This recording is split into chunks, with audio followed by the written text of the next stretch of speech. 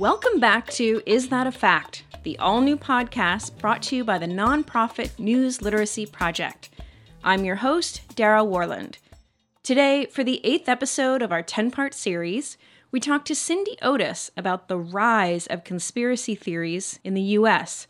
Otis spent 10 years at the CIA as a military analyst, intelligence briefer, and a manager in the Directorate of Intelligence in both Democratic and Republican administrations.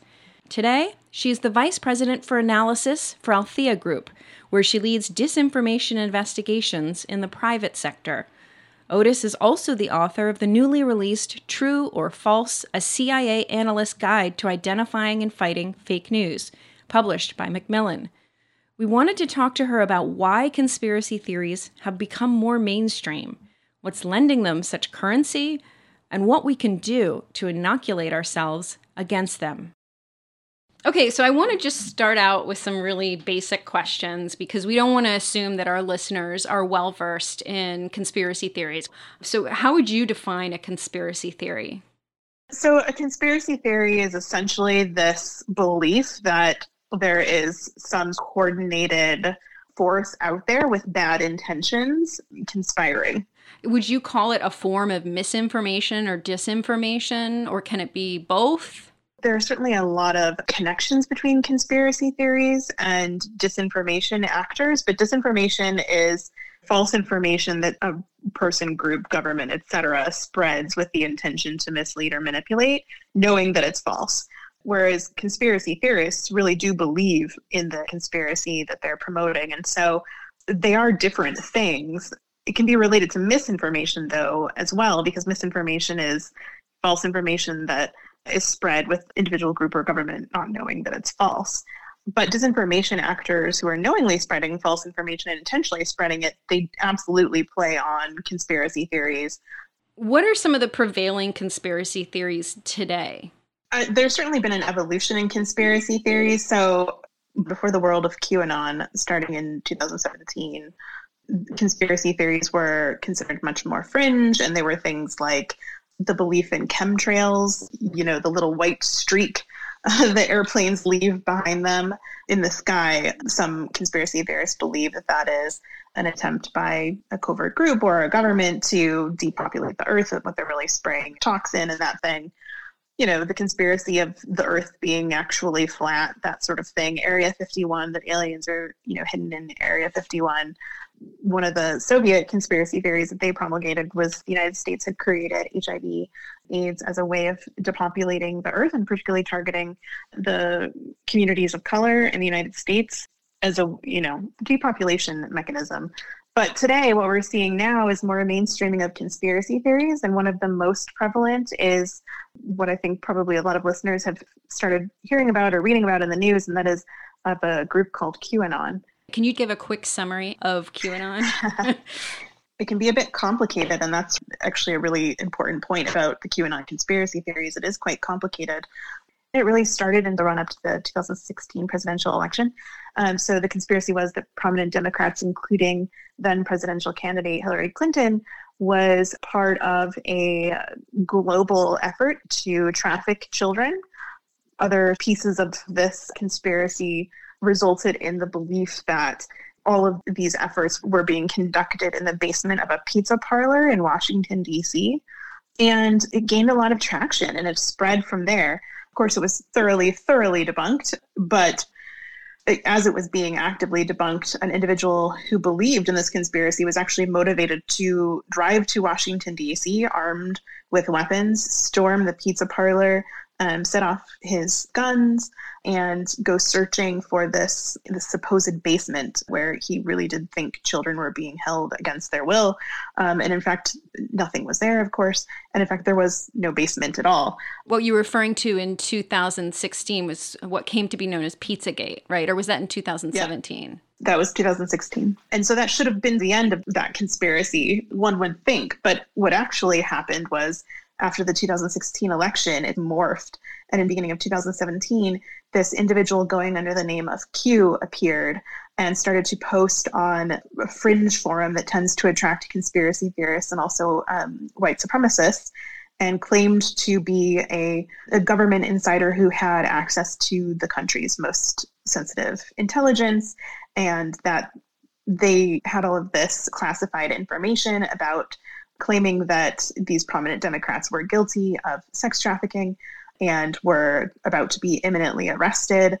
There were also claims of, not only are they trafficking these children, but they're sacrificing them and drinking their blood and all sorts of, it gets very, very dark. And so the group has really grown from those early days in 2016, and then the evolution of the conspiracy that resulted in this person coming forward claiming to have this insider information. How has it gotten so big? Like, I understand that it moved off of these fringe groups into more of the mainstream, but how did this happen? There's been a very concerted effort by, the people promoting this conspiracy to build a very vast network across social media platforms, both the fringe and the mainstream, to push this narrative and this conspiratorial claim over and over again. The claim is that there is this cabal, and so it's not just prominent Democrats, it's also celebrities, influencers that they claim is part of this cabal. It's spread because of this large network that they've built on social media before social media platforms even woke up to the fact that this was an issue and it was growing. QAnon types had already built very large infrastructures of groups and pages on Facebook, accounts on Twitter, videos on YouTube, Instagram accounts, etc., just pushing this claim over and over and over again and amassing large amounts of followers and subscribers to these claims. And then on top of that, their messaging, in a way, it was pretty savvy. We hear the claims that they're making, and I think initially for a lot of us, the thought is rolling our eyes. But it came at a really particularly good timing for this kind of conspiracy. So, since the coronavirus pandemic, we've seen the number of QAnon followers globally really spike. And it goes back to that timing. So what was particularly perfect for these individuals pushing this conspiracy is that, in recent years, particularly in the United States, there's been massive political division. The temperature in the United States is just constantly running high. There are scandals week after week in significant elements of our society, such as government. And then with the pandemic, it's created a lot of uncertainty about health and the state of the country. And you have just a lot of people looking for answers, trying to figure out, okay, why are bad things happening? How do I explain what I'm seeing around me?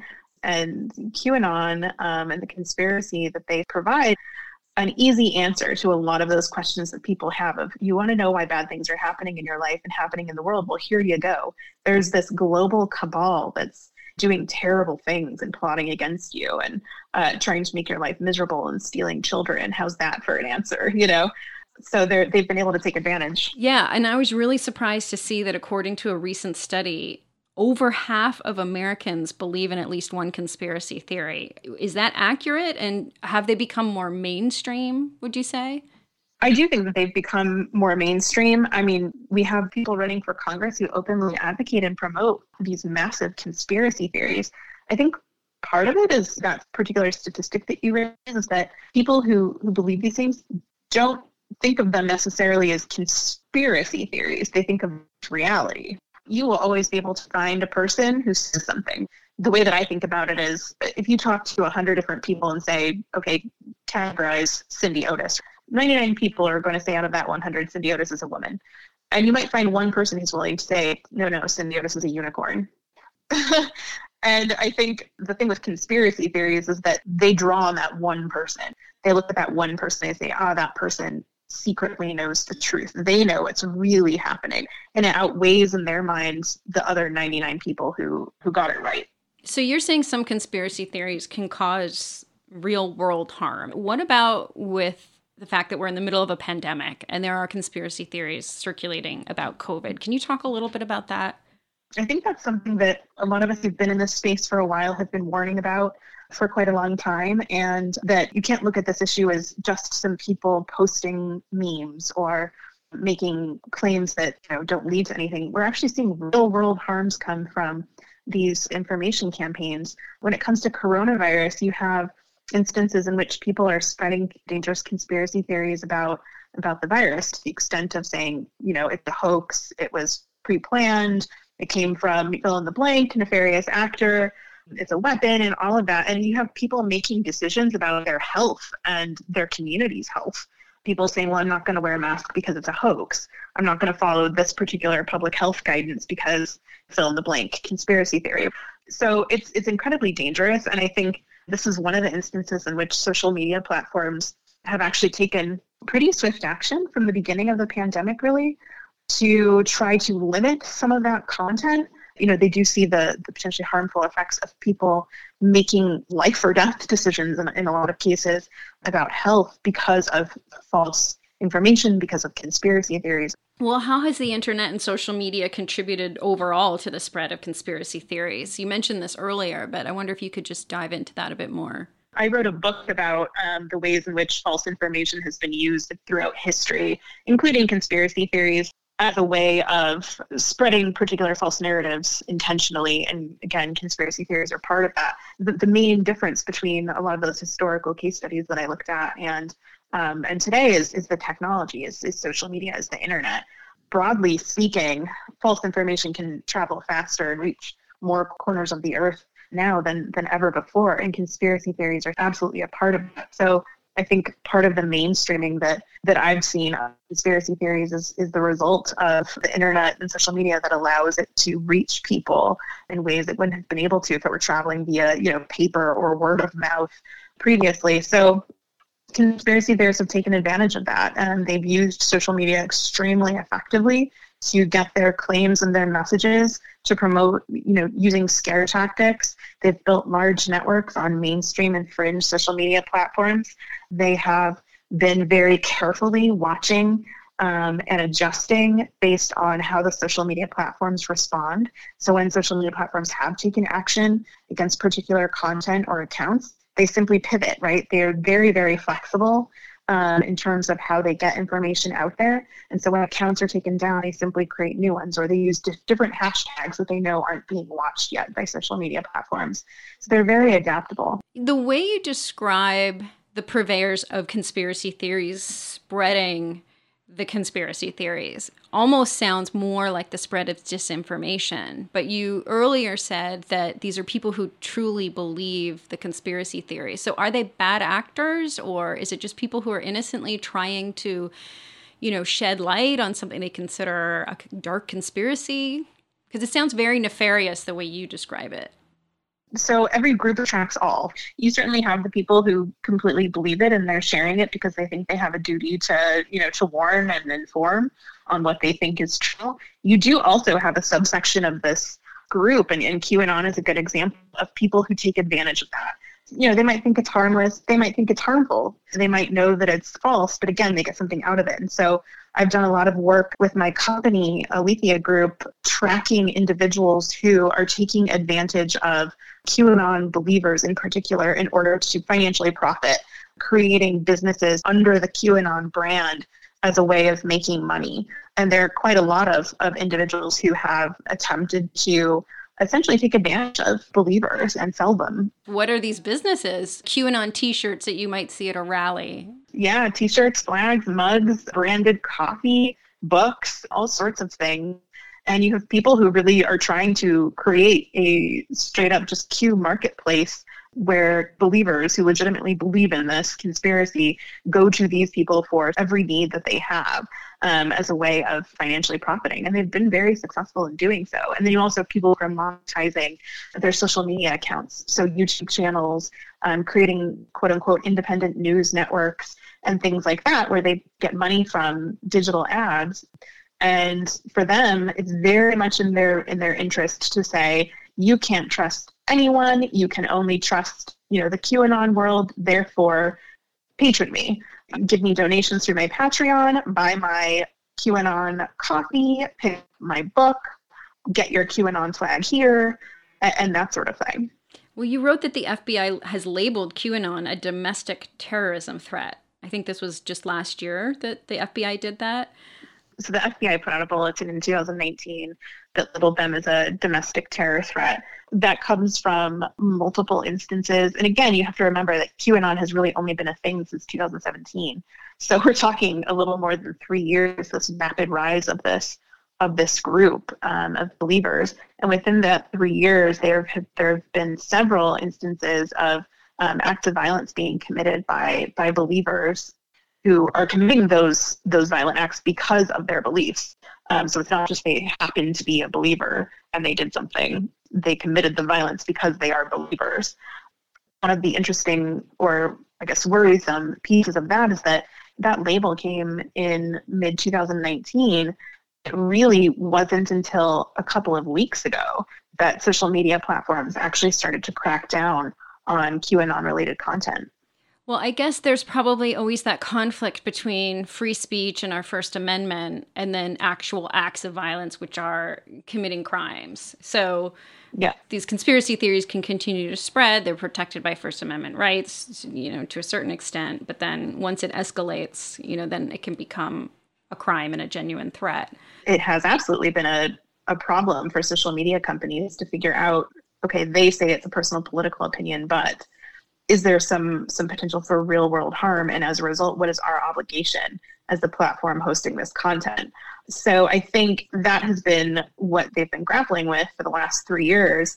And ultimately, within the last couple of weeks, they've made the determination that there was enough evidence. And I think that's because something can be a personal political opinion, but if that something is encouraging violence and real world action, and then there are actual acts of violence committed, is that a personal opinion or a political belief that should be on the platform? Right. And I mean, the social media platforms have also been wrestling with what their role is in policing content more generally. But you've written pretty extensively about what Facebook in particular should do to curb the spread of conspiracy theories. Can you talk a little bit about other things that Facebook should be doing or could be doing? My general philosophy on all the social media platforms, and I think Facebook does get a lot of attention, but I have this advice for YouTube just as much as I have it for Facebook. And that is, there have to be some red lines. And the red lines, I think, are one, transparency should be the goal. Users on the platform should not have to be disinformation investigators to be able to figure out where their content is coming from. When, for example, a person or a group is creating 50 pages or groups all pushing the same content to drive clicks to their website, it shouldn't take a disinformation investigator to find all of those 50 separate pages. You should be able to see, here is a list of pages that this group is running. You'd have to know, though, as like a social media user, that that's a signal that it could be bad actors who are ultimately trying to gain influence. Yeah, absolutely. I think also social media companies have to address the fact that their algorithms have been actively driving people to these conspiratorial ideas for years at this point. The algorithms are set up to show us the content they think we're most likely to click on. And so it just reinforces our biases. It says, hey, you clicked on this one page. Let me show you all of these other pages that are exactly like this. And that's resulted in not just conspiracy theories, but white supremacist content as well. People being actively pushed to these harmful areas because they once clicked on something that was remotely similar. So the social media platforms have taken additional steps, particularly in recent months, to address that, but you are still actively recommended to places where there is some pretty harmful content, like white supremacist groups. Right. So if you join one white supremacist group, then Facebook is going to recommend multitudes of other similar groups. And then you're just going to get further and further funneled into this echo chamber of groups repeating a lot of the same messages. Yeah, absolutely.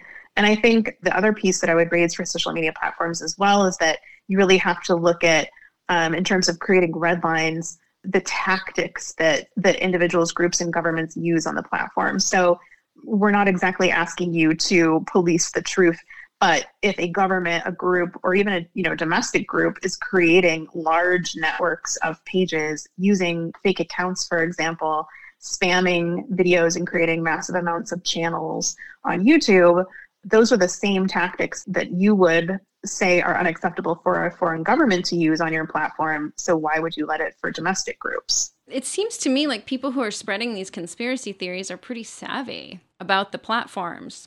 Oh, definitely. Yeah. They're watching every move the social media platforms are making and adapting very quickly. They also see that There's a lot of gray space in terms of policies that these social media companies have, and they know how to play in that gray space. They know how to get right just to the edge of the red line, but not cross it. So there is a lot that social media companies could do to mitigate the damage, but they're not quite doing it yet. Yeah, I mean, it's important to remember that the social media companies aren't equal in terms of the capabilities that they've devoted to addressing conspiracy theories and disinformation on their platforms. So Facebook has actually devoted a lot of capability to internal investigations of the platform, whereas other social media companies haven't invested that kind of capability at that level, but they might have stronger policies on particular issues. Right, so they're all taking different approaches. So I want to talk more generally about conspiracy theories and, why they might be appealing. Can you talk about the common characteristics that there might be in conspiracy theories? Because I do think that being able to see these common characteristics can help us identify when what we're encountering is actually a conspiracy theory. Conspiracy theories often offer very simple solutions to what are actually very complex problems. People have questions about why bad things are happening in their lives, why it seems like everybody is getting ahead but them. A conspiracy theory sort of swoops in, I've got a simple answer, and it's this enemy or something like that. Also, conspiracy theories play to our ignorance. So a lot of conspiracy theories are related to science. So I mentioned earlier chemtrails, explanation for why a plane leaves that white streak in the sky after it. And instead of doing the research and understanding the science behind what is actually happening in the air, a conspiracy theory comes forward and says, well, it's actually this massive plot by the government to depopulate the earth. And then they play on our fears. So we see these bad things happening around us and we're afraid of the things that we see in the world, and conspiracy theories play on that fear. You have every right to be afraid. There are terrible people and groups out there doing terrible things to you. Here they are. And in general, conspiracy theories also essentially show patterns in things that actually have nothing to do with each other. These very separate things are totally related, and it's a plot. As an example, with QAnon, that's what the movement really thrives on, is that idea that all of these completely unrelated events are actually part of a pattern. And a lot of QAnon posts say, here are these different things, go find the truth. And they set these followers off on these wild goose chases around the internet to find quote unquote evidence. It is a bit of a choose your own adventure, and it creates this ideology or belief system that is ever changing, is very flexible, and can expand and evolve. And then it also gives believers a sense of ownership and community because they're part of the hunt, they're part of the truth. It's a very interesting dynamic. Yeah, there's a role for everybody. What are some of the cognitive tendencies that lead people to believe in conspiracy theories?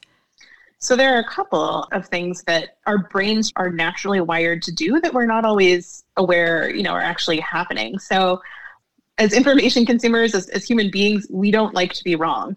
And then on top of that, we tend to make very quick snap judgments about our beliefs and our opinions. And then as a result, it's very hard for us to move on that, even when confronted with new information. And so our brains are constantly, naturally even, actively looking for information that confirms what we already believe and what opinions we already have. So when we're confronted with new information, we're faster to discount it rather than, take a step back and think to ourselves, okay, does this change anything about what I thought?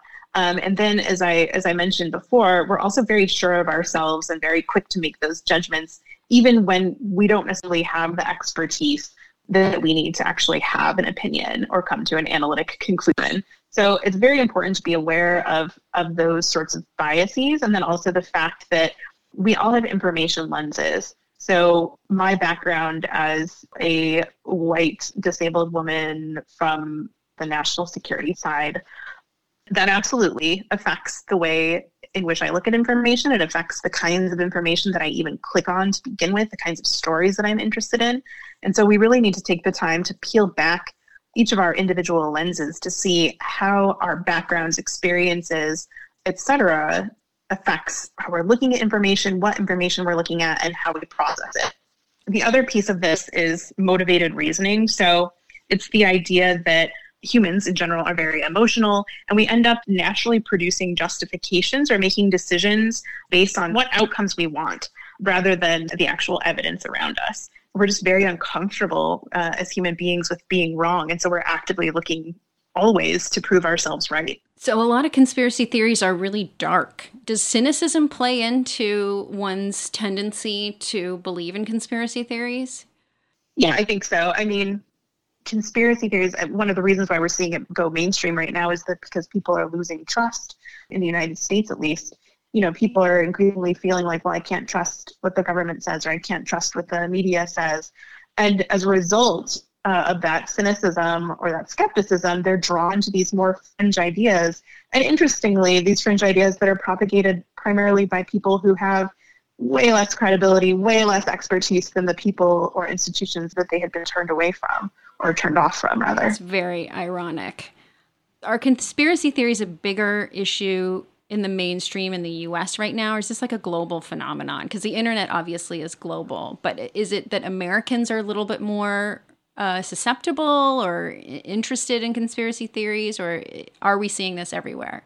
We're starting to see it spread everywhere. QAnon was sort of burst, I guess, is how I would call it, in the United States, but it certainly has gained a foothold around the world at this point.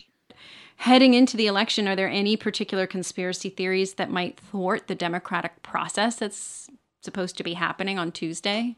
I'm gearing up for a couple of weeks, a lot of false information circulating about election results. In terms of conspiracy theories, one that has been promoted by even our elected leaders is this false idea that the election is rigged and that the results can't be trusted. And I think we will see elements fan the flames of that particular conspiracy. I think we will see things like pictures taken out of context, quote unquote, personal stories of voting problems that people claim to have witnessed, and that sort of thing that help amplify the false narrative that the election wasn't legitimate. So how can we inoculate ourselves against conspiracy theories? Do you think that news literacy can help? Are there other things we can do? News literacy can absolutely help. That's why I'm such a strong supporter of all of the work that the News Literacy Project is doing. I think it is absolutely crucial to help communities access the tools and resources that they need to make sense of the information that they are seeing on a daily basis. And that means giving people some tools and tactics that they can employ when looking at their own social media feeds, when looking at content online, that help them do a little bit of verification and understand what they're seeing. It's not about burdening people with, well, now you have to become a digital investigator. Now you need to go be a disinformation expert. But it's really just about helping people learn what questions they should ask themselves when they're viewing content. So if you look at, as an example, some of the things that I raised on election day and afterwards, we're likely to see people making personal claims of vote tampering or something like that. Those are great opportunities for people to stop, pause, look at, okay, who's sharing this story? Can I verify it? Has local media outlets been able to verify it? Who's posting it? Do I know this person? Are there sources that they're citing? And if we can't do those simple verification methods, it's better not to share. And just by employing some of those really basic tactics, I think it helps people stay engaged because, again, conspiracy theories really thrive in environments where people feel disenfranchised with traditional sources of information. And so they end up gravitating towards the fringe and the simple explanations that often are very conspiratorial. So helping people stay engaged in verifying their content, I think, is a way of doing a bit of that inoculation. Would you go so far as to say that conspiracy theories can be a legitimate threat to democracy and the proper functioning of our democracy? Oh, absolutely. Because you have instances where, again, people are withdrawing from their communities. They're withdrawing from, in some cases, the democratic process because they see it as all rigged anyways. They're not trusting fair and balanced sources of information. Instead, they're moving towards more fringe explanations. And we need everybody. We need everybody engaged in our communities and participating in the democratic processes, ensuring that our government is held accountable. And so more that people are believing in these conspiratorial explanations for what they're seeing, the greater threat to our democracy. It seems like one of the most important things we could do is help people regain trust in institutions that are fact-based. But how would you suggest we do that? I think there's a role for everybody. My approach is very much it's going to take all of us. So government has a role, that is making sure that elected representatives are held accountable for their actions, that they are not playing into conspiracy theories, that they are themselves putting forward accurate sources of information, that they're not promoting, dangerous and harmful ideas. Well, we have elected members of Congress who are QAnon adherents. Yeah, so obviously a huge worry. They have a role in this. They have a role in funding efforts to promote digital media literacy that nonprofit organizations like the News Literacy Project are doing, that are so incredibly important to educating our public and creating a resilient next generation of information consumers. And then media has a role as well in making sure that their content is accessible, that it's fair and balanced, that they're using their own standards-based processes and that sort of thing. Thanks for listening. We've been talking to Cindy Otis about the rise of conspiracy theories and their impact on American democracy. Next week, for our penultimate episode, we'll talk about truth decay with Jennifer Kavanaugh, a director and senior political scientist at the RAND Corporation. Then join us on November 18th at 5:30 p.m. Eastern for our final episode, which we'll be recording live on Zoom. We'll have a panel of experts offer insights about how mis- and disinformation impacted the election. For details, visit our website, newslit.org. Is That a Fact is a production of the News Literacy Project, a nonpartisan education nonprofit helping educators, students, and the general public become news literate so they can be active consumers of news and information and equal and engaged participants in a democracy. Alan Miller is our founder and CEO. I'm your host, Dara Warland. Our executive producer is Mike Webb. Our editor is Timothy Kramer. And our theme music is by Aaron Bush. To learn more about the News Literacy Project, go to newslit.org.